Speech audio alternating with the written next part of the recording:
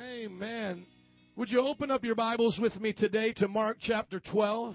Today we're going to continue on in our series of loving God, loving people, which is our vision. Last week we talked about the need for vision. Everybody say vision. Vision means to anticipate that which is to come. Anticipate what is coming ahead. A church has to have a vision and anticipation of what's coming ahead. When Jesus left the earth, before he left the earth, he gave us a vision. He gave us a purpose. Now, why is the church's purpose important to you today? You may be a homemaker. You may be a police officer, a teacher. You may be working in the secular world, and you might say, Pastor, how does this relate to my life and everything I do? I want you to understand that, first of all, you were not created to be a police officer. You were not created to have a secular job. You were not created just to have children. You were, first of all, created for a creator to have fellowship with him. If you go way back into the beginning, to the origin of the human race, did God create Adam and say, okay, Adam, I want you to farm this garden for me and get to work, son? No. The Bible says he created man that he might be with him, that they might have fellowship together. And it was even after that point that God said, oh, you're a little bored? Let me give you a woman, because the animals don't seem to be enough for you. So it almost comes to the point that we, as a human being, not surprised God, not as if he didn't know it, but that he responded to our own need after fellowship seemed to still allow us to be alone. And then the wife came, then the children, and those different things. So I believe even Adam did not even realize his full purpose to why he was created. The full purpose is not just to have a woman and just to have children and then just to subdue the earth and be with the animals. That would be heaven on earth. The main purpose God first created Adam was to have fellowship with him. The Bible says that when God went down to create Adam out of the dust of the earth, he made him in his image. We believe that the image of God in Latin, the Imago Dei Latin for image of God, we believe that this is more than just that Jesus has two eyes, a nose, and an ear, and little freckles on his cheek like you do, cute thirst. No, he has more than just a little hand and a little arm like I'm made in my daddy's image. He has more than just that when we say image. What do we mean by the Imago Dei? We mean that God has a mind. We have a mind. God has free will. He chooses and makes decisions. We have the ability to choose and make decisions in our mind. God has emotions. That means God feels hurt, pain, love, joy, anger, all of those things. We have emotions. So what we were made in the image of God is a soul. Everybody say a soul. And in that soul is your mind, will, and emotions. And what was that meant to do? That was to go all back towards God. Now, this soul was not running around like Casper the ghost, just like, oh, here I am, a soul. No, the soul was put into a body, and that body had bones and ligaments and organs and all of these things to function. Some people ask, did Adam have a belly button? Probably not, because he didn't come from a mother, but from a ground. Some people ask, did he have excrement? Did he use the bathroom? Probably so, because he ate. Are you listening to me?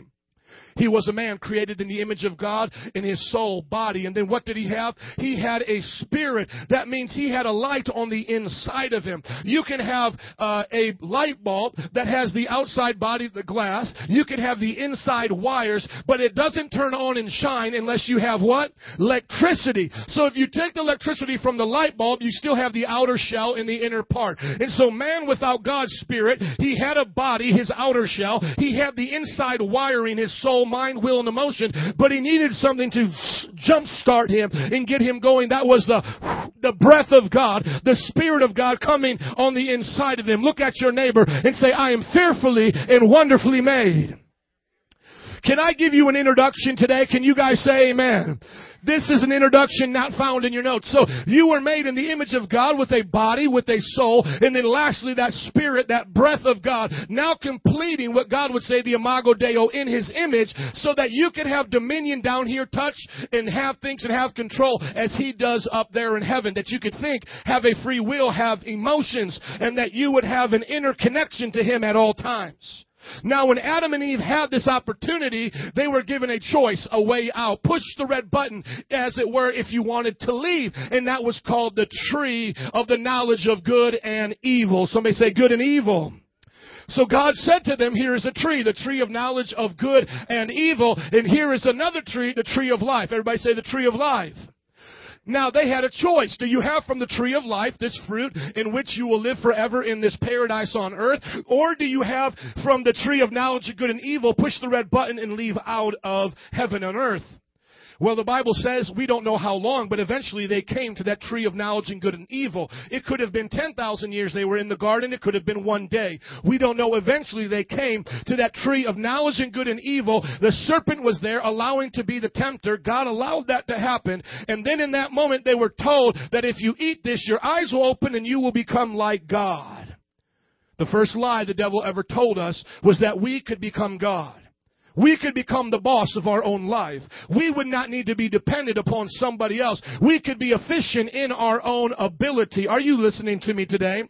Doesn't that sound like humanism today? We don't need God. We can do it on our own. Some of you have come from countries that believe that even to this day. In the Chinese government, they believe that. In North Korea, they believe that. In different parts of the Russian communist governments have believed we don't need God. We're man. We're strong. We can do it. Humanism came along. But that all started at the Garden of Eden. You don't need God. Eat of the tree and you will be God. But what happened that day that they ate of the tree? Did they become God? Did they become more enlightened? Did they become more powerful? Did they become creators and masters of the universe? No, what happened that day is the image of God died out in them. What was the first thing that died? Because he said, in that day you shall surely die. In that day they ate of the fruit. What died? Did their body die? Did they fall over dead? Did their soul die? Did their mind, will, and emotions go dead? And they're just like, oh. No.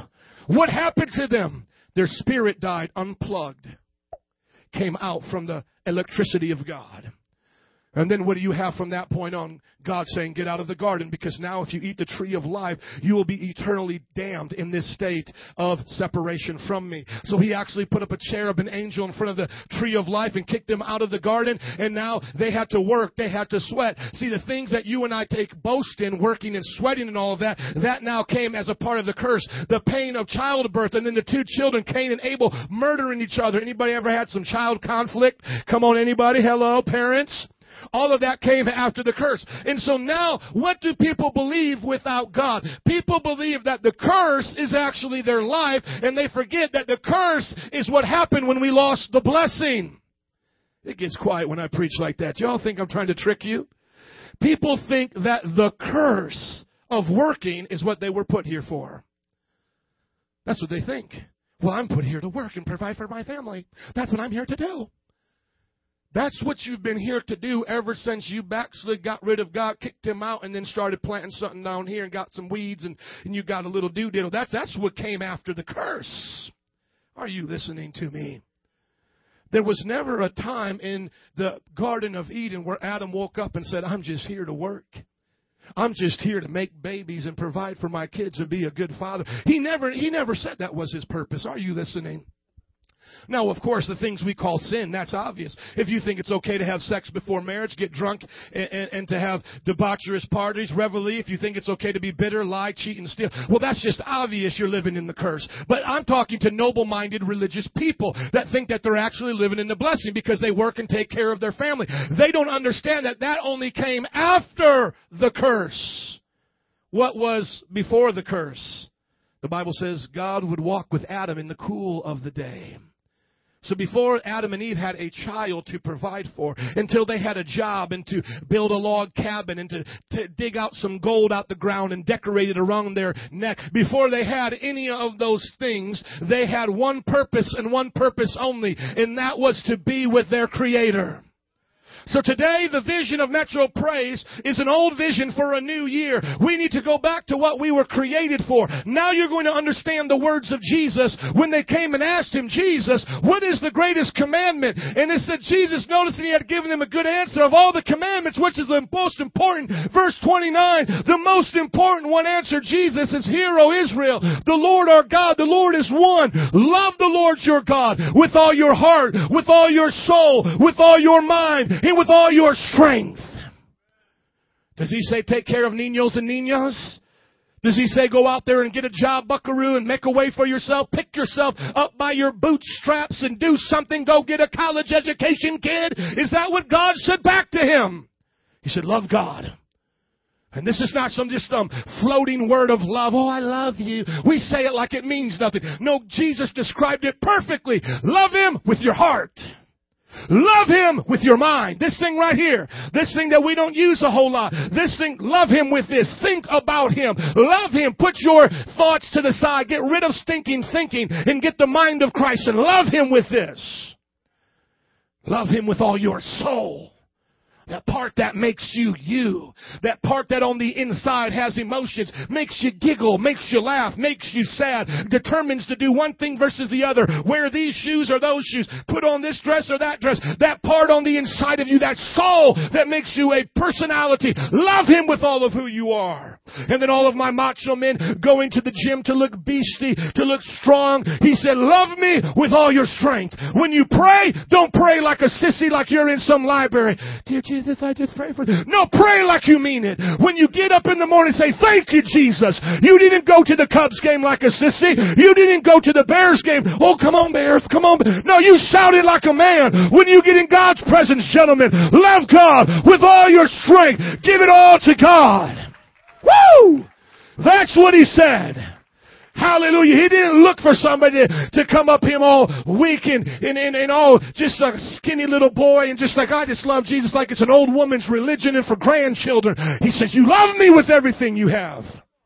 He picked out David in the Old Testament as an example of somebody who loved. This man was a warrior. He was a king. And women, you love him like a woman does. Amen. Love him with your heart and all your strength, all your tenacity. The love that allows you to birth a child, to go through the pains of birth. You love God with that same tenacity. I'll love Him and receive all I have from, get all I can from Him. That's the vision. Love God with all your heart, soul, mind, and strength. And then what did He say? The second is this, to love your neighbor as yourself. There is no greater commandment than these. You see, we don't teach neglect of your children here. I have times that I spend with my children that would rival the best of parents here. I spend hours with my children, put them on my lap and love them, take pictures with them and post it all over Facebook like I'm crazy and lost my mind. Put videos on my phone, and when I'm 30,000 feet up in the air somewhere between here and India flying over Afghanistan, I look at videos from my children, tears come down my eyes. But I want you to understand, I have to know it's the second thing I do, because if I don't love God first, I don't have the love I need to be the father I should be. And that's why we're so busted and disgusted, tore up from the floor up in our families right now, because everybody wants to talk about you. And Oprah Winfrey wants to talk about you. And Dr. Phil wants to talk about you. But let me tell you something. You are second. God is first. And right now, if you haven't gone to that website, you need to. IamSecond.com. Football players, musicians, politicians, rappers, anybody you can imagine high up in life in this world, they're saying, I am second. I am second. Mother, if you don't know how to pray for your children, all your words will not matter. Father, if you don't know how to live a godly life, all you better wear a dress, or you better, get good grades, young man. All of those things won't work, but one prayer on your knees. God, change my children. God, make them a good person. Your prayers will mean more than your words. Of course, your actions back it up. We're not talking about hypocrisy. We're not talking about lukewarm Christianity that makes Jesus spit it out of His mouth. We're talking about the real Christianity that's backed up in the action with the prayer. But it's all understood. God, He comes first. He comes before all of these things. Because when we understand time, we know that this time is short. You think of this, just think of the nature of the world. Just think of the nature of the galaxy you live in.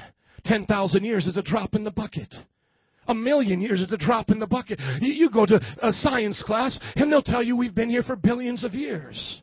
Then they have these ideas that the Big Bang happened and that it's been here for about 12 billion years. About another 12 billion years it will go out, and then it will come back in, and then it will keep going on for trillions of years. So you begin to think to yourself, what is 70 years in light of my existence? It's no different for you to go to the beach, Lake Michigan, or to the Atlantic or the Pacific, and to pick up one grain of sand out of the whole ocean and say, this is me to the world, and throw it in the ocean and try to find it again. You are so insignificant. Everything you could do is going to be forgotten. Everything. You might say, well, I'll be a Beethoven. Beethoven will be forgotten 1,000,000 years from now. You might say, well, I'm going to be the next Star Trek. I'm going to go to faraway galaxies. All of these galaxies will go away. Everything will come back to nothing. Are you listening to me? Read your science book. And then read your Bible and ask yourself a question. Is this all there is? Because if I don't have a number one, my number two means nothing. If I don't have God first, my 70 years mean nothing. Last time I checked, you weren't giving out awards to the ant that took care of the ants the best. Last time I checked, you could care less about the raccoons down the street and how much they dressed up their other raccoons. My friends, we are nothing without God. And it's about time we refocus all of our agendas and everything we value in this world and filter it through Him. Look at your neighbor and say, Father filtered. Let everything you do be Father filtered. If you're single in this place, that means you start a marriage Father filtered. What does Daddy in heaven want for you? That means if you're a student right now or a young person, you treat your family as God would want you to do it. You find a purpose that God would want you to do. Because if it's not from God, what you do does not count. But if I have God, somebody say, if I have God, everything counts. Now, next week is going to be love your neighbor, and you're going to walk out feeling so ooshy-gooshy and just so awesome about it. So look at your neighbor and say, you better be there, because he's going to talk about you and how much he loves you. But today is about God. I lost half y'all on that. Look at your neighbor and say, Pastor loves you, but he has to love God more. You see, next week we'll talk about how to love your neighbor, how to love them even when they have stinky, winky attitudes. We'll talk about how to help each other, how to take each other out and treat each other like the prince that they are and the princesses that they are. We'll talk about how to love life with people. All of that's wonderful. We'll teach you a little bit about your family, how to take care of your children, all of those things. But if I'm speaking to atheists, it means nothing. That only means something if we know that God is the reason why we do those things. If you're with me, somebody say, love God. Amen. Are you all ready to learn some Greek? Say amen. I'm going to dissect this sentence to you as it is in the Greek. The original language of the Bible was Greek. My wife is Greek. She can pronounce these words much better than me. And if my father-in-law was here, he would interrupt me and tell me how to pronounce these words. Just say, help them, Jesus. When the Bible starts off speaking love, it's the word agape. It means to have strong emotion towards someone. Some of you thought that agape was only used when God said He loved you. Like God so loved the world, He gave His only begotten Son. Some of you only think of agape as God agape the world. But the word agape also comes to us too. We have to love God in that same way. Agape is found in this version right here. In the Greek, it says agape the Lord. That means to have the most strongest desire, unconditional love, affection towards somebody. Love, agape. Everybody say, YHWH. Or in the Hebrew it would be Yohevah. There we go. And it is the word for Lord. This is the one Hebrew word there, because when the Jewish people spoke of the Lord, they spoke of Him in their Hebraic terms. Just like many of you, you are of Latino descent. You live in America, speak American, but you have the Latino name Edilberto. And just as the Greek-speaking people lived in the time, the Jewish people lived in the time of the Romans and spoke Greek, but when they referred to Him, they probably called Him by His Hebrew name, Yohevah, or Jehovah, as we would say it in English, or Yahweh. Can you say amen? Love the Lord. Who is the Lord? He is the God of the Jewish people, the self-existent one, the I am that I am. Moses asked Him back in the day, who shall I say sent me when I go to Pharaoh? Nobody knew His name at that time. They called Him God. Just like we say the generic word G-O-D, God. They always called Him God. But they said, Moses said, when I go to Pharaoh, they're going to ask what God has sent you. And then God gave him His name. He said, tell him that Yohevah, Jehovah, Yahweh, the great I am has sent you. The Bible says love the Lord. So we're not talking about loving Hare Krishna. We're not talking about loving Muhammad. We're talking very specifically about having strong emotion and passion for the God of the Jewish people. His name is Jehovah. Are you with me? And then He is our God, Theos. Everybody say Theos. That means He is the God over us. His name is Jehovah Yohevah, and He is our God. Love the Lord, your God, your master, your boss, your creator. Who is He in personality? He is the Father, the Son, and the Holy Spirit. He is not one God pie divided into 3 slices. He is indivisible, inseparable. He is not like you and I. He is multi-personality, and He doesn't have schizophrenia. He is a multi-personality being. You might say, I don't understand. It's okay. He's God. You'll have eternity to understand. But that is who He is. The Father, the Son, and the Holy Spirit. 3 divine beings, but yet not separate, but yet they have separate personalities, but not separate pieces. They are still one being, but separate in personality. Are you getting with me? It's deep, but follow along. Love the Lord, your God, agape, Yahweh, your theos, with all your cardiae. Cardiae, all of your heart, where we get the word cardiovascular from. It comes from the Greek language. Love the Lord your God with all your heart. And when we say heart, what do we refer to? The actual organ pumping blood through your veins right now. Love God with all of that? Because some of y'all been eating some high cholesterol food, might not be loving Lord right now. Amen? He's like trying to dodge some of that pizza and all that stuff. All those concantules, you know what I'm talking about? He's all that fried food. Okay. He's talking about the person's passions. We know that. I love you, baby, with all my heart. We're not taking it out saying, here it is. We're saying this is a term, a euphemism. It is an analogy. It is a metaphor to stand for a person's passions. Everybody say psyche. That is where we get the word psychology, psychiatrist from the Greek language. It is the word for soul. It means the inner man. Love, agape, unconditional, strong emotion and passion. Agape, Yahweh, the God of the Israelites, the self-existent one, who is your God. He is your Father. He is your Savior, the Son, and He is the Holy Spirit, your Comforter. Love Him with all of your heart, your passions. Love Him with who you are on the inside, with your psyche, and love Him with your mind. D-I-O-N-I-O-I. And I totally messed that up, but D-I-I, no I-A. There it is, the closest I can get to that, which is your mind, thoughts, and mental life. Love Him with all of this. Point to this and say, I got something to love Him with. And then the last one is strength. Is keys. Everybody say it's keys. It's keys to love Him with your physical power. Now has the scripture come to life? You may not have understood all the Greek, but do you get what it's saying? Love the Lord your God with all your heart, soul, mind, and strength. And if you're saying, Pastor, what does all mean? Y'all, all means all. There's the Greek for you today. Love, agape, Yahweh, your theos, with all your cardia, your psyche, your dionai, and your ischis, or your mind, soul, strength, and whatever. Pray for me. My wife's Greek.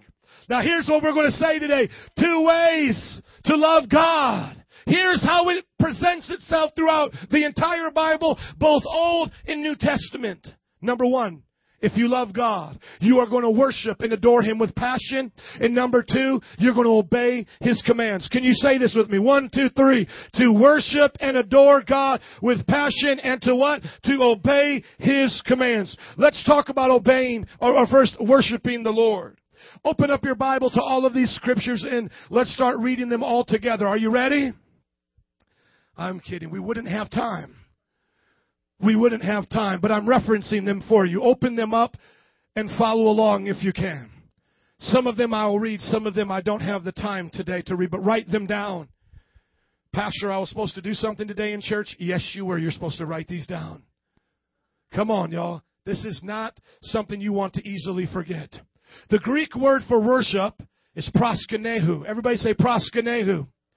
It means to express respect and honor. I want to show you some of these scriptures today that talk about expressing your love and your honor to God in the form of worship. Everybody say worship. Amen. Let's start with the best vision that we have in presentation of heaven. Heaven is a place of worship. Some people think that heaven is going to be boring because all we'll do is worship there. My friends, anybody who tells you that is a boring person. Anybody who tells you that it's going to be boring is a boring person. Because the last time I went to a concert of the music I liked, it wasn't boring. The last time I saw people on TV go to concerts that they liked, they certainly weren't bored. Amen? My friends, it will be MTV for Jesus all day long. The glory of God will be there. Now, the Bible says that we will be able to do other things besides worship. But worship is our function and purpose there. So some people here during the hour-long worship service, you're like, oh man, when's this going to be done? You're going to be bored in eternity. Yeah. They're going to be praised. And then you're going to look at the angel. How long we've been here? 2 years. This is just the hallelujah part. We're going to even start singing yet. Going to sing for 10 years up there. And this is going to be how long we've been here. I mean, you've been here 20 years. That's right, baby. Ain't no high like the Most High. Come on. Ain't no high like the Most High. Look at this picture in heaven. Praise God. Revelations chapter 11 or chapter 5, verse 11. Here's the picture. It says, and I looked up and heard the voice of many angels numbering thousands upon thousands and 10 times 10,000. And this is what we would assume be billions of people, billions of angels. Then they encircled the throne and the living creatures and the elders. In a loud voice they sang. So here is the angels singing this. This is what the angels are singing. Worthy is the Lamb who was slain to receive power and wealth and wisdom and strength and honor and glory and praise. These are the angels. Now look at verse 13. Then I heard every creature in heaven and on earth and under the earth and on the sea and all that is in them singing. Somebody say singing. Singing to him who sits on the throne and to the Lamb be praise and honor and glory and power forever and ever. The 4 living creatures said amen, and the elders fell down and worshiped. Your way to show God you love Him today is to worship Him like they worship Him in heaven. It didn't say up there they have celestial laser beams and all of these things going on. No, it actually gives us things from heaven that we can do on earth. What are they doing in heaven? They're singing. Can you sing on earth? Then on earth as it is in heaven, you sing to God. They were praising God in a loud voice. Can you praise God in a loud voice? Can you do what they do in heaven on earth? Let's practice. On the count of 3, we're going to shout hallelujah. 1, 2, 3. Woo! Come on, hallelujah! We are going to shout it here on earth as it is in heaven.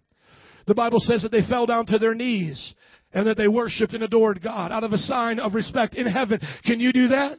Let's all get to our knees and see if you can. If you got a bad knee, sir, God understands. But if you can, just get to your knees and just raise up your hands and say, I love you, Jesus.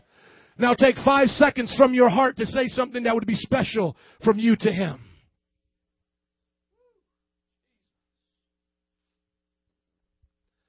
Hallelujah. That's what they do in heaven, just in this place, a posture of worship. God, we love you. Metro Praise is here to praise your name. God, there's no excuse for us not shouting and worshiping you on earth as it is in heaven. Amen. Would you come back to your seat and give God a hand clap of praise if you can do it? Next thing I want to reference you, we don't have to turn there. But in 2 Samuel chapter 6 and 5 and verses 14 through 15, David is referenced as a man with passion. And the Bible says that as he began to praise and worship God, he began to take off his outer garments. He began to take off the thing that restricted him. And he said, I am going to worship God with everything that I have. He took off his robe. I ain't taking off my shirt, y'all. That will scare the little kids up in here, amen? They will never come back. And he began to worship before the Lord. Let me get a drummer up here. Come on, drummer boy, get up here. Come on, baby, give it up for Josh. Give me one of them old Pentecostal beats right here. Everybody stand to your feet. Come on, we're going to dance like the old Pentecostals. Give them a lot of bass and some drums up here. Come on, just dance a little bit. Don't just clap your hands. Dance a little bit. If you got to find somebody, dance with them. Come on. Woo! If all you can do is hop, then hop, baby. Amen. You may be seated. Praise the Lord. The Bible says that David, he danced before the Lord with all of his might. He danced harder than they do at a techno rave. He danced harder than Frank Sinatra did at a ball on Friday night with Marilyn Monroe. Are you listening to me? He danced harder than the backup girls for In Living Color with J-Lo. Are you hearing me? He danced with all of his might. He would have made Christina Aguilera. He would have made all of them, Michael Jackson, look like they weren't even trying because Lady Gaga could not keep up with him. He danced with everything he had. And the Bible says that as he did that, people mocked him. And as a matter of fact, his own wife mocked him. Looking down from the window, she saw him in the streets. He was a king. He took off his kingly robe, and they mocked him. And she mocked him, and the Bible says she became barren and never bore a child. And it's symbolic to us that when your praise stops, so does your prosperity and your blessing to God. But the principle is when the praises go up, the blessings come down. Because God is looking for a people of praise and worship who don't care what their neighbor thinks, who are doing it for Him and Him alone. And so when I say I love God, I don't just kiss a cross and say I go to St. Mary's down the street. What I'm saying is I sing, jump, and shout with all of my might because I want to worship and adore Him as the Bible showed me to. Amen? Praise God. 1 Chronicles 25, 1, 6 through 7 says that when David was knowing that he was going to die, he was leaving all that he had to his son Solomon, and Solomon was going to build the temple. It was known as Solomon's temple once it was built. So they were going to have a place for the Ark of the Covenant and for the priests to do all of their duties before God. But you know what David did? He made sure there was over 280 praise worshipers there to be at the temple night and day, worshiping and praising their God. 288 worshipers. We've seen mass choirs like that. But could you imagine this in the time of the Bible when they all sang and the glory came down, the Bible says, like a cloud, and they fell to their face? Because then when you go further on to Solomon, as you keep reading into 2 Chronicles, as he starts that temple, the Bible says that it wasn't the job just for the singers to sing. It was their job to get the congregation, the people, to sing with them. And so when we sing in a congregational sense, God is with us. Rachel, would you come, please? We're going to sing a simple song, Jesus, lover of my soul. Do you know that on the keys? Let's give it up for Rachel as she comes. All worship leaders, be on hand. You don't know if you're going to get called up today. Just Jesus, lover of my soul. Lover of my soul. Then we're going to turn it down. You got the key. Jesus, you will never let. I want y'all to get your voice out there. Come on, sing it, girl. From the miry clay. You set my feet upon a rock. A rock, and now I know. I love you, Jesus. I love you. Know I need you. I need you. Though my world may fall, I'll never let you go. You're my Savior, my closest friend, my closest friend. And I will worship you until the very end. Can we give the Lord a hand clap for some singing? Now you know why we put the music loud, amen? Because some of us can't sing, and that's okay. That is okay. But when that music is nice and loud, you just sing with it. But you know what? When you're by yourself, you just let it out. Don't even worry what people think. And even don't worry about what people think here, because if they have a problem with that, they have a bigger problem with God. We come together and sing in the congregational form. Now I want you to turn with me to 1 John, chapter 4, and look at what Jesus said when He walked upon this earth. This is probably the most popular scripture about worship being related to loving God. John chapter 4, verse 23. Jesus is talking to a Samaritan woman. She was not allowed to go to the temple because she wasn't a pure Jew, as according to the Jewish customs. She was excommunicated from that part. They could only come to the outer court. She herself was a woman. She didn't have priestly rights. That only belonged to Jewish men. So she had a double negative against her. She wasn't Jewish and she wasn't a man. And then what we also find out is in her life, she had many husbands, quote unquote, but she wasn't married to any of them. Look at your neighbor and say, I get it. That meant she was hooking up, shacking up, whatever you want to call, one night stands, booty call, however you all look at it. But that's what she was doing. Look at your neighbor and say, I think I might understand. Okay, some of y'all really understand. That's okay. Let's just keep it real. Amen. Chapter 4, verse 23 says, "Yet a time is coming and has now come when the true worshipers will worship the Father in spirit and in truth, for they are the kind of worshipers the Father seeks." So here you got a woman, she's not a Jew, can't go to the temple. She's not a man, she can't be a priest, and she's sinning, she's breaking God's covenant, and Jesus comes to her and says, "I've got a proposition for you. If you worship here, the Father will find you right now. If you'll start right here, God will look past your sin, see your need, and bring a blessing to you right now. You start worshiping here because the Father is looking for worshipers." See, I don't know about you today, but God is not looking for big buildings. He's not looking for fancy pastors. He's not looking for great choirs. He's looking for worshipers. He's looking for worshipers. Point and hit on your chest if you can. Say, "He found one with me, baby." Come on, say, "Jesus, look no further. Here I am." You see, the Bible says He seeks worshipers. So let me ask you a question. What are you seeking?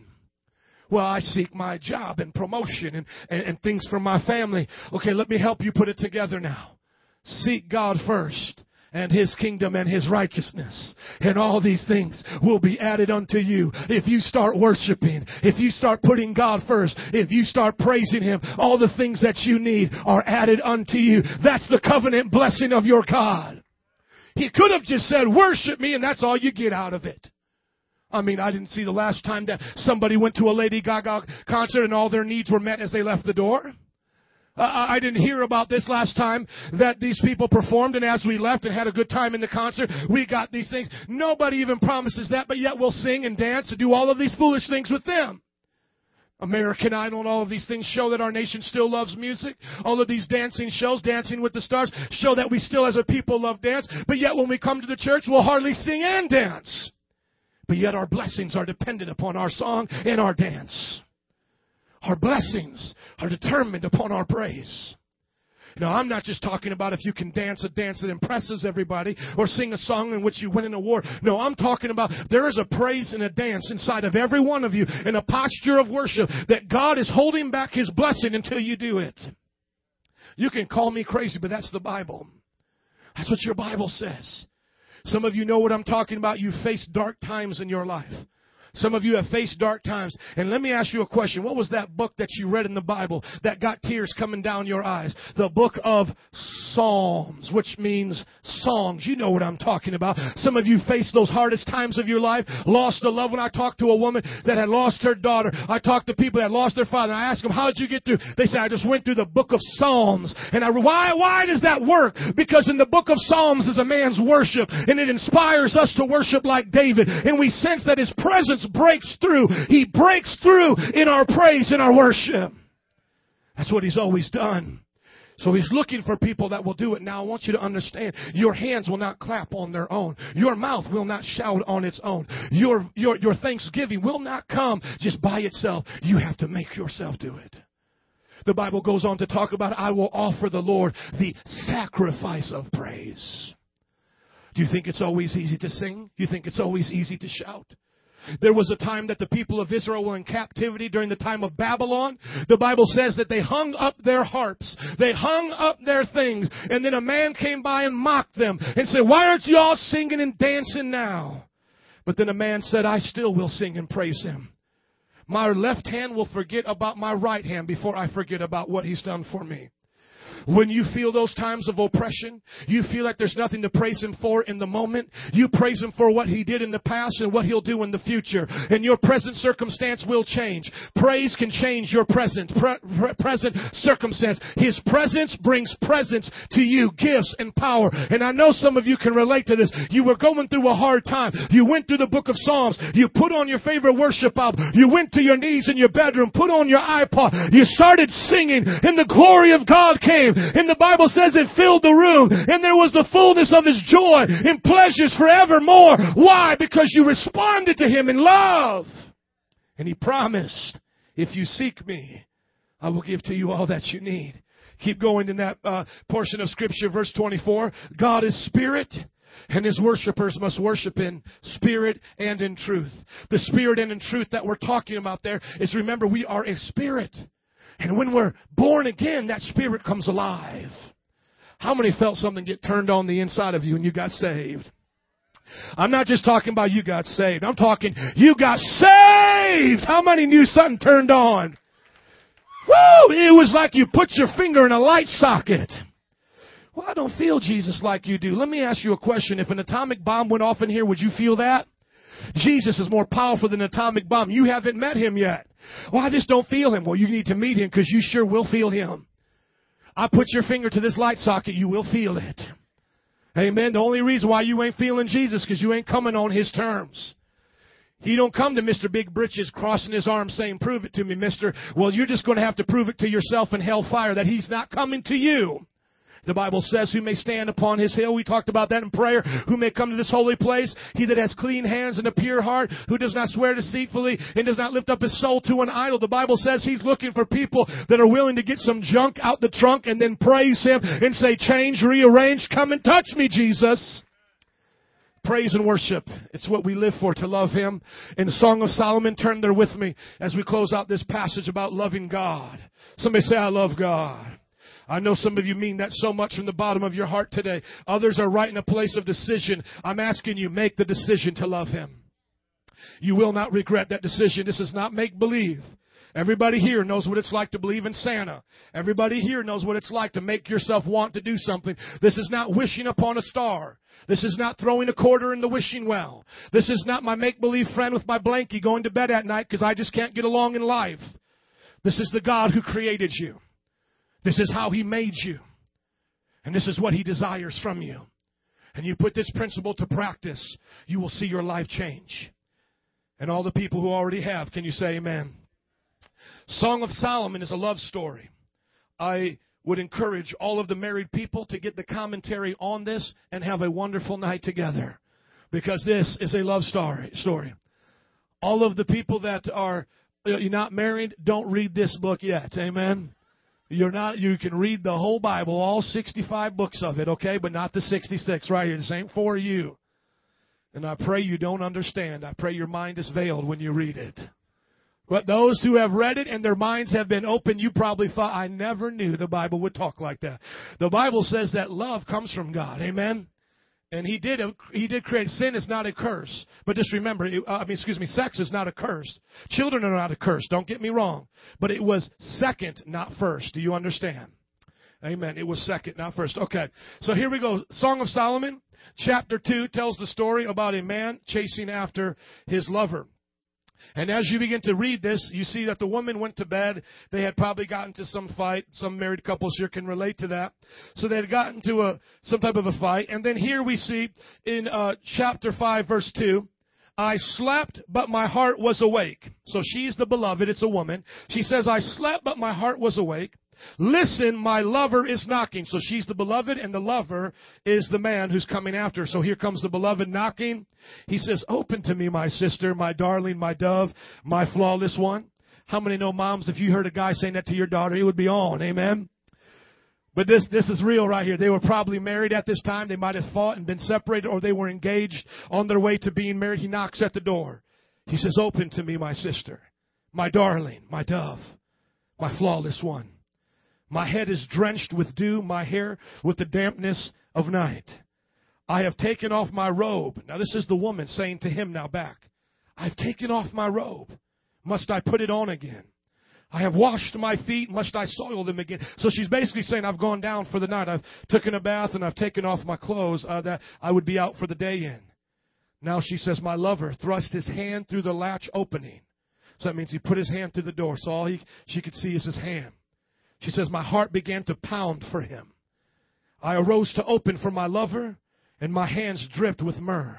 My fingers with flowing myrrh on the handles of the lock. That means this guy put on a lot of aftershave, okay? It was all over the door. It was all over there, his cologne. Verse 6, I opened for my lover, but my lover had gone. He was gone. My heart sank at his departure. I looked for him, but did not find him. I called him, but he did not answer. So now she's starting to get out of her house. She's in her nightrobe. She's looking for him. Where are you at? Where are you? She's calling out his name. The watchmen found me. These would be the police of that day. They made their rounds in the city. They beat me. They bruised me. They took away my cloak. Those watchmen of the walls. These men were enforcing curfew to the young person that she was. She was a young lady. She wasn't meant to be out. And how many are happy the police don't beat you, young people, when you break curfew? Amen? But she's getting beat because she's breaking curfew. She shouldn't have been out. And as she's gotten beaten, as she got her robe taken from her, well, it didn't mean she was naked. It just meant she had to go home for the night. Out of desperation, in the middle of the night in a public square, this young girl raises her voice and she shouts out, "O daughters of Jerusalem, I charge you, if you find my lover, what will you tell him? Tell him I am faint with love." You see, I want to tell some of you today that you've gone to bed, you've taken off your clothes, and God has come knocking at your door, and you said to God, "But I already went to church today. But God, I did that when I was young." But God is knocking at your door because He says, "I love you, and I want to be close to you, and I want to have an intimate relationship with you." And then some of you have been backsliders, and some of you have left out God out the picture. But finally, when you wake up, you come to find God. You start worshiping God. But then at that moment, you find a brick wall. You don't sense Him right there. You know why? Because God is seeing how bad do you want Him. Are you going to press in past one song of praise? Are you going to press in into an hour of praise and to scream out from your heart, "God, I am lovesick for you"? God is asking us, what do you want from me? Are you willing to come get me? He is not a prostitute. He doesn't just come when you call Him and you give Him $5 and say, "Thanks for coming, mister." He is our God and Savior. He's worth the chase. He's worth your passion. He's worth your mind, your strength, your soul, your heart. Give it all to God. Fall in love with Jesus over and over again. I'm lovesick for God. The Bible says that this woman was lovesick for her lover. Today, I want to encourage every person here today to love God with all your heart, soul, mind, and strength. Get lovesick for Him. To worship, to sing, to dance, to shout, to rejoice, declare thanksgiving, chase after God with the Holy Spirit and a sincere heart. You might say, "Where do I start, Pastor?" Start by reading the book of Psalms by yourself. If you need some worship music, email me. Go to our Facebook. We have it all over YouTube. All of our worship services are put on our MP3 player so you can download it and put on what we have here by yourself. Because I'm in the back preparing the words that I speak to you, I miss part of the worship. So it's my habit every Monday to play the worship again and to worship with you. What does it take for you? Smith Wigglesworth, a great man of God, said, "I don't let one day go by that I won't dance in my room and rejoice before Him."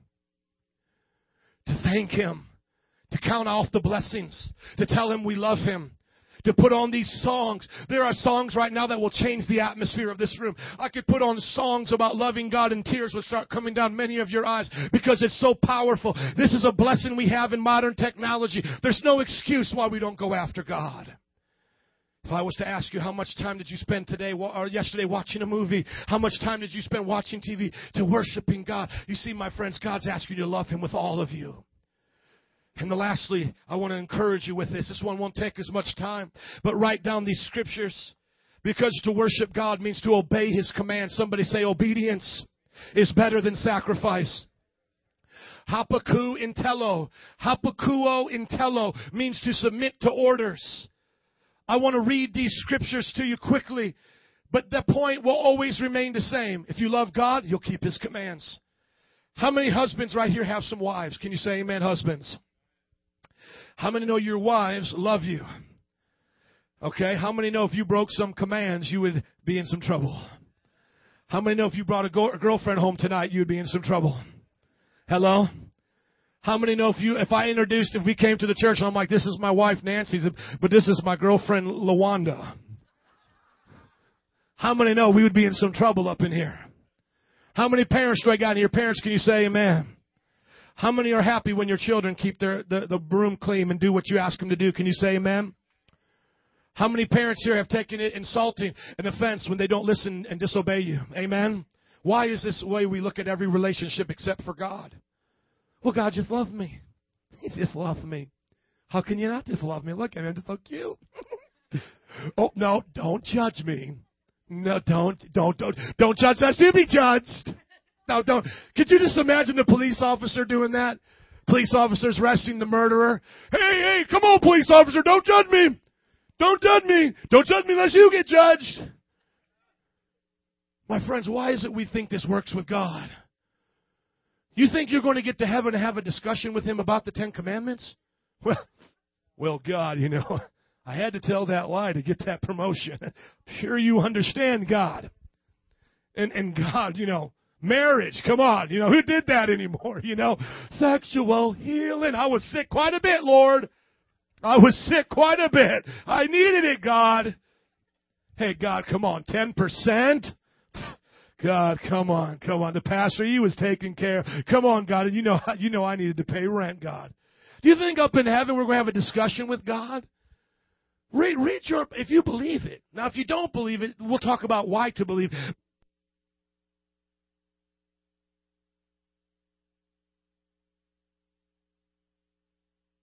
It's coming. Look at your neighbor, say it's tight, but it's right. Look up this one. If you don't believe the Bible, we'll talk about why to believe the Bible. But if you believe, switch, handoff. This is why he gets paid big bucks. We still got this one on mute. Listen, if you don't believe the Bible, we don't need to talk about it. We'll talk about something else. But if you believe the Bible, right now, commands are not an option for you. Commands are the only way you can get to glory. Thank you, my brother. Let's give it up for my man. That was fast. If I don't love my wife, I don't have to be loyal to her.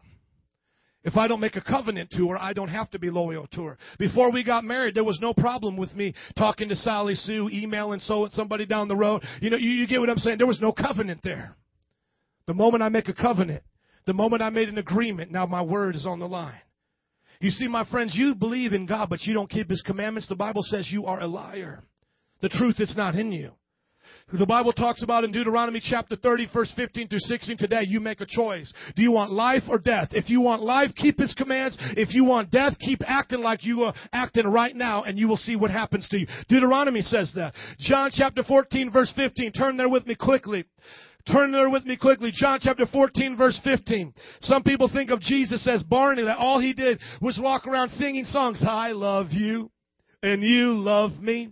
And we're a happy family with a heaven and a heaven kiss from me to you. And don't we think of Jesus like that? Don't we just think of Jesus? He's just going to tell me He loves me all the time. Let's see what Jesus said. Everybody say, let's see what Jesus said.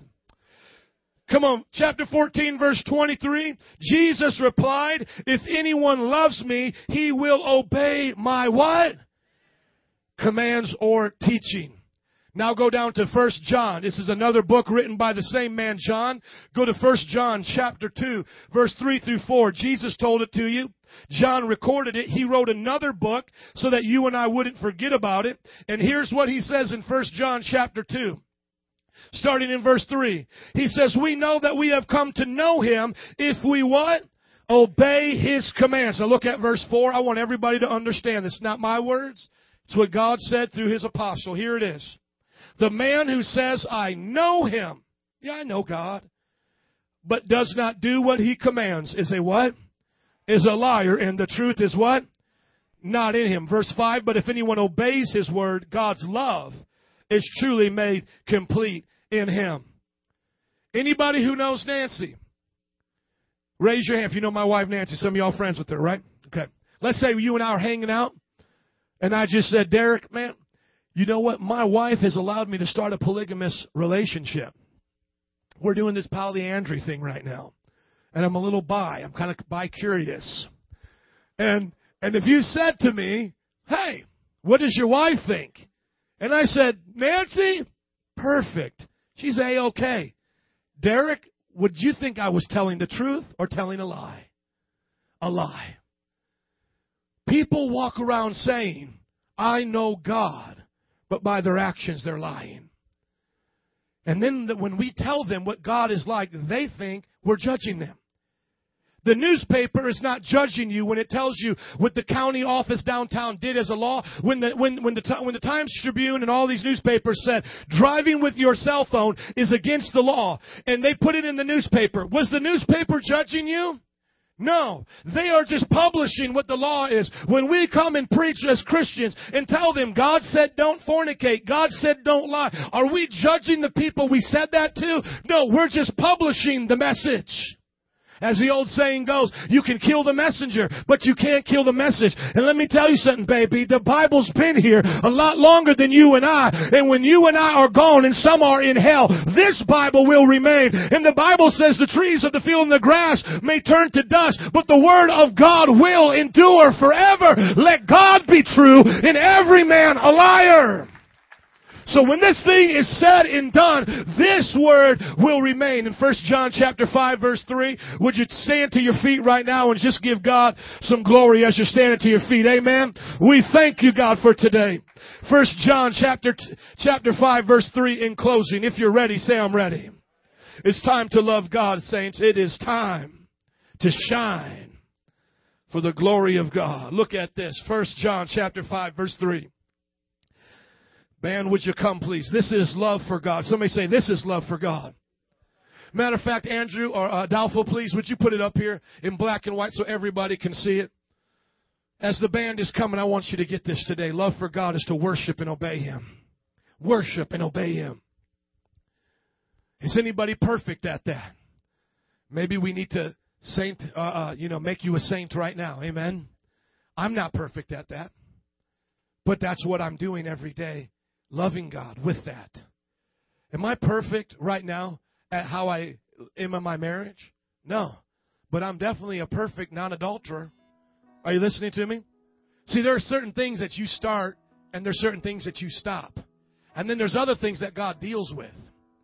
So let's say today you're in a place in your life and you're just saying, sometimes it's hard for me to keep God's commands. That's okay. But you keep going with God and it gets easier. For those of you here today that have been walking with the Lord for many years, and it's a struggle, just make it a lot bigger. Andrew, help him out, please. Thank you. For those of you who find it hard to serve God, it's not a problem with His commands. It's a problem with love. If I ever find it hard, would you just play softly, please? If you ever find it hard as a husband or a wife to not have an adulterous affair, how many know the other person's not at fault? The person you're lusting after, whatever.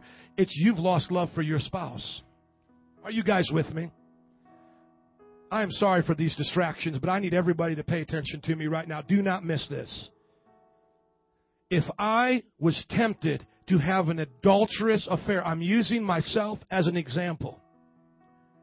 It is not the woman at work. It is not the grocery clerk's fault. It is not 1-800-HaveSexWithMe.com. This is where the problem is. I have stopped loving her. It's not the problem of the pornography. There wouldn't be $1, 1 cent going towards pornography if married men loved their wives the way they were supposed to, and if men loved themselves as they were supposed to, and nobody would look at it. And this is the application. I hear people all the time. Well, Pastor, it's so hard to follow God. Like as if God asked you to climb Mount Everest to get to heaven. Well, here's what you got to do, guys. Okay, write these things down. You're going to swim the Atlantic Ocean. Then you're going to climb Mount Everest. Then you're going to juggle flaming bowling pins. You're going to juggle them on a unicycle. That's how you get to heaven. I could understand at that point, as some people would just say, God, you're a meanie. You should have known I can't climb Mount Everest. I can't swim the Atlantic Ocean. Come on. Juggling those bowling pins on a unicycle. What is he doing asking me that? Who is he to ask me to do that? Nobody can do that.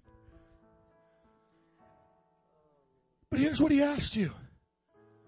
Don't lie. Don't steal. Don't have sex until you are married. Don't covet what your neighbor has. This is not climbing Mount Everest, y'all. This is not swimming the Atlantic Ocean. This is no unicycle involved. And this is what John said. Look at it right here. 1 John chapter 5, verse 1. In fact, this is love for God. Everybody say, this is love for God. This is love for God, in fact, to keep His commands. And Mr. Pity Patty Party and His commands are not burdensome. For everyone born of God overcomes the world. This is the victory that has overcome the world, even our faith. Who is it that overcomes the world? Only the one that believes that Jesus is the Son of God. You can stop lying. You can stop cheating. You can stop gambling. You can stop fornicating. Why? Because there's faith as a gift that God gave you. You are an overcomer, and you overcome the world. And the way I look at it, still, if somebody was to say back to me after that resounding hand clap to God, even after that praise unto God, after those statements, if somebody was to say to me, oh yeah, but Pastor, you don't know, I'm dealing with some real struggles here. Okay, granted, maybe right now it seems impossible. And maybe right now it seems like God is saying to you, you have to go across the Atlantic to be saved. Let me tell you what Christianity is. Islam, all of the other religions, Hinduism, and I know this from experience because I've experienced them and taught them and been with them and hung out with Muslims and Indian Hindu believers. What religion says to you is get swimming, boy. You start doing your best. You got to get across, and you feel like you're struggling, you're drowning. You say, I don't think I can get across the Atlantic. It's just impossible. I have, homosexual tendencies, or fornicating has been a part of my life. I'm 50 years old and we're not married. And it's so, okay, yes, there are things in life that feel you can't overcome. And religion tells you to change and you can't change. But let me tell you what God does. God gets in the F-47, the 747, boop, boop, and He says, get up in this thing, son. Lock the doors. We flying 30,000 feet. Even the youth may grow tired and weary, but those who wait upon the Lord shall renew their strength. They shall mount upon wings as eagles. Hallelujah. They will run and not faint, walk and not get weary. God will carry you if you carry His commandments. God will carry you if you carry His commandments. If you carry His word in your heart, He says He will carry you through the valleys of your shadows of death. And as that shepherd is holding you, He has a rod in His hand, and His rod and His staff, they will comfort you. Let's pray. Father, I thank You today that salvation is free. That God, we can love You because You first loved us. Yes, we might have been born sinners. Yes, we might have been born unplugged and disconnected from You. But Lord, You sent Jesus to die for us so that we might get reconnected to You. So every head bowed and eyes closed. If you want to plug into Jesus, as our vision says, connect. If you want to connect to God today, come as you are, right where you are, and say, God, I ask for forgiveness. I need You in my life. I'm lovesick for You. Come on, anybody in this place, no one's going to embarrass you. I'm not even calling you to the front. I'm just asking you, pray where you are right now. Say, God, I mean it. I want to love You. I want to live for You. Forgive me. Oh, the Bible says, blessed is the one whose sins are forgiven, whose trespasses are no longer remembered. The Bible says He'll take your sins as far as the east is from the west. Altar workers, would you come, please? I want to keep praying for a few more people, and then we'll close out with corporate prayer. As these altar workers are coming, I want you to stay focused on Jesus. If you came here and you're just struggling with keeping His commands, and you know you're a Christian, you say, I know I'm a Christian, I believe in Jesus, and I feel Him when I come to church, and you may listen to music and worship on your own or sing. You said, I got that down, Pastor, but I still feel like sin is entangled around me. The reason why we have these altar calls is because the book of James, chapter 5, says, confess your sins one to another, that you may be healed. Healed on the inside. Some of you have asked us, why do we do altar calls? You know why? Because Jesus did altar calls. Jesus said, if anyone is weary and heavy laden, let them come to Me. He said, come to Me. Jesus was always saying, come. That's why when we pray, we always say, come on, because Jesus said, come. He said, if any man is thirsty, let him come to Me. Jesus is looking for people who are willing to get out of their past and step into their future. Altar workers are here to pray with you so that whatever sin you're dealing with, you can have somebody bring healing through their prayers to you today. And then lastly, if you're here today and you would say, Pastor, I am just so in love with God, but sometimes I hit these walls when I'm trying to worship and go deep, or these hindrances, I don't know what they are. I just feel that sometimes I don't really feel confident that God's with me. We want to pray for you. We want to encourage you today. The Bible says, strengthen those whose faith is weak. Strengthen their faith, the Bible says. That's why we do altar calls, because we love you as we're loving God. You can come even right now, but I'm going to begin to pray. The band's going to play. We'll dismiss in just a moment. Please don't leave until our formal dismissal. This is as much a part of our service as the preaching. You're now going to have the chance to love God with worship and by obeying His commands. And if any of those things are a struggle, we want to pray for you. Because He said, you're victorious. Father, make it happen. I can't do it. You can only do it. Take away the excuses. Take away the lies. And take away the sin. We're lovesick for you in this house. Those that need to come, come now. Just begin to come. God is calling you. Nobody's judging you. We're here to pray. Come on. Band, would you come in now? Come on, let's just sing it out. Band, as they play, sing with them. People come and get prayer, those who need it. And everybody, let's worship today. Come on. Jesus.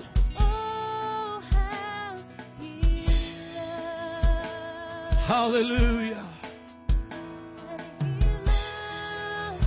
Those who are worshipers, free from sin, just worship Him with me today. Would you put up Rachel's mic a little bit, please? Hallelujah.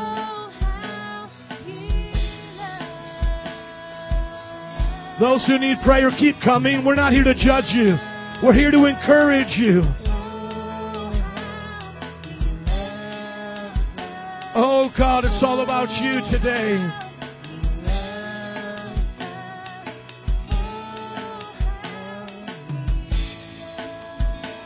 Come on, sing that verse together today. He is jealous for me. I am a tree bending beneath the weight of His wind and mercy. When all of a sudden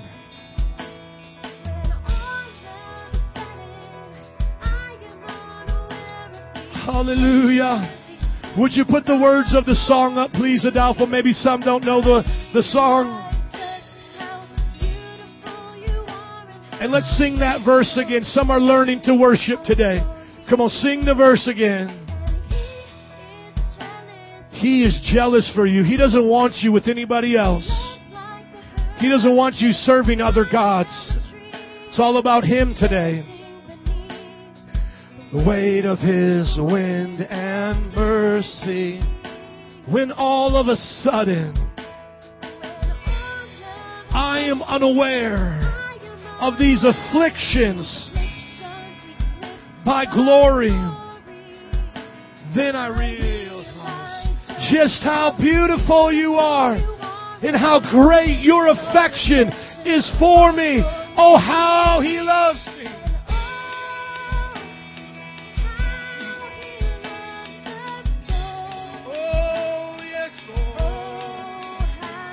He loves us. Oh, how He loves us so. Oh, how He loves us. Oh, how He loves us so. Oh, how He loves us. How He loves us. And let's sing it back to Him. Come on. Oh, how I love you. Keep singing with us, saints. Give God the sacrifice of praise today. We give you the sacrifice of praise because you're worth it. You're worth it all, God. The words are simple. Just sing, oh, how I love you. Oh, Jesus. Oh, how I love you. Oh, how I love you. Oh, how I love. Just the voices. Oh, how I love you. And oh, how I love you. Oh, how I love you. Oh, how. Those who are praying, keep praying. Those who are singing, come on, worship Him. I love you.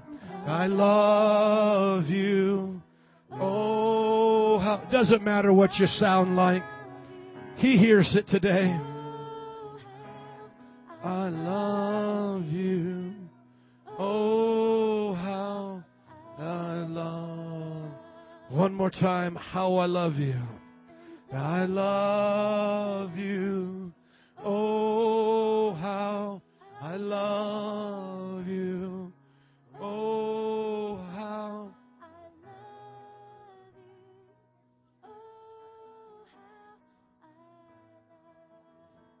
we're going to keep praying and worshiping.